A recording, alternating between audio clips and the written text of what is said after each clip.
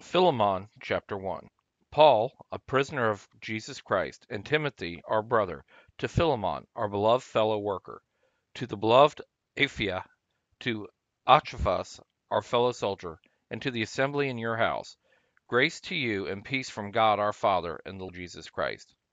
I thank my God always, making mention of you in my prayer, hearing of your love and of the faith which you have toward the Lord Jesus and toward all the saints, that the fellowship of your faith may become effective in the knowledge of every good thing which is in us in Christ Jesus.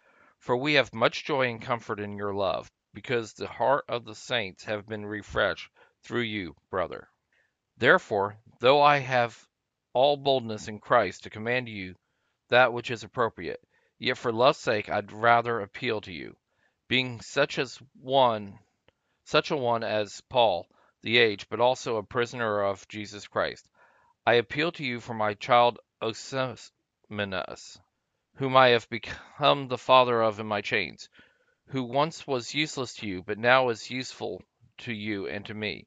I am sending him back. Therefore receive him, that is, my own heart, whom I desire to keep with me, that on your behalf he might serve me in my chains for the good news.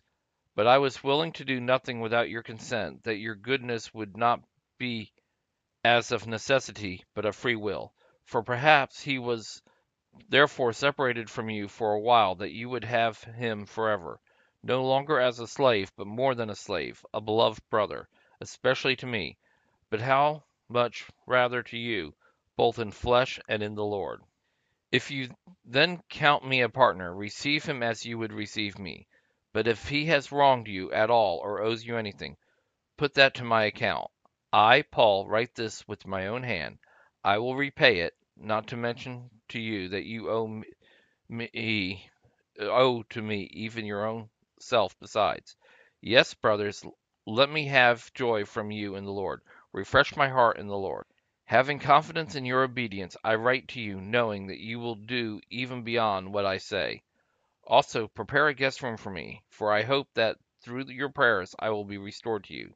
Epaphras, my fellow prisoner in Christ Jesus, greets you, as do Mark, Aristarchus, Demas, and Luke, my fellow workers. The grace of our Lord Jesus Christ be with your spirit. Amen.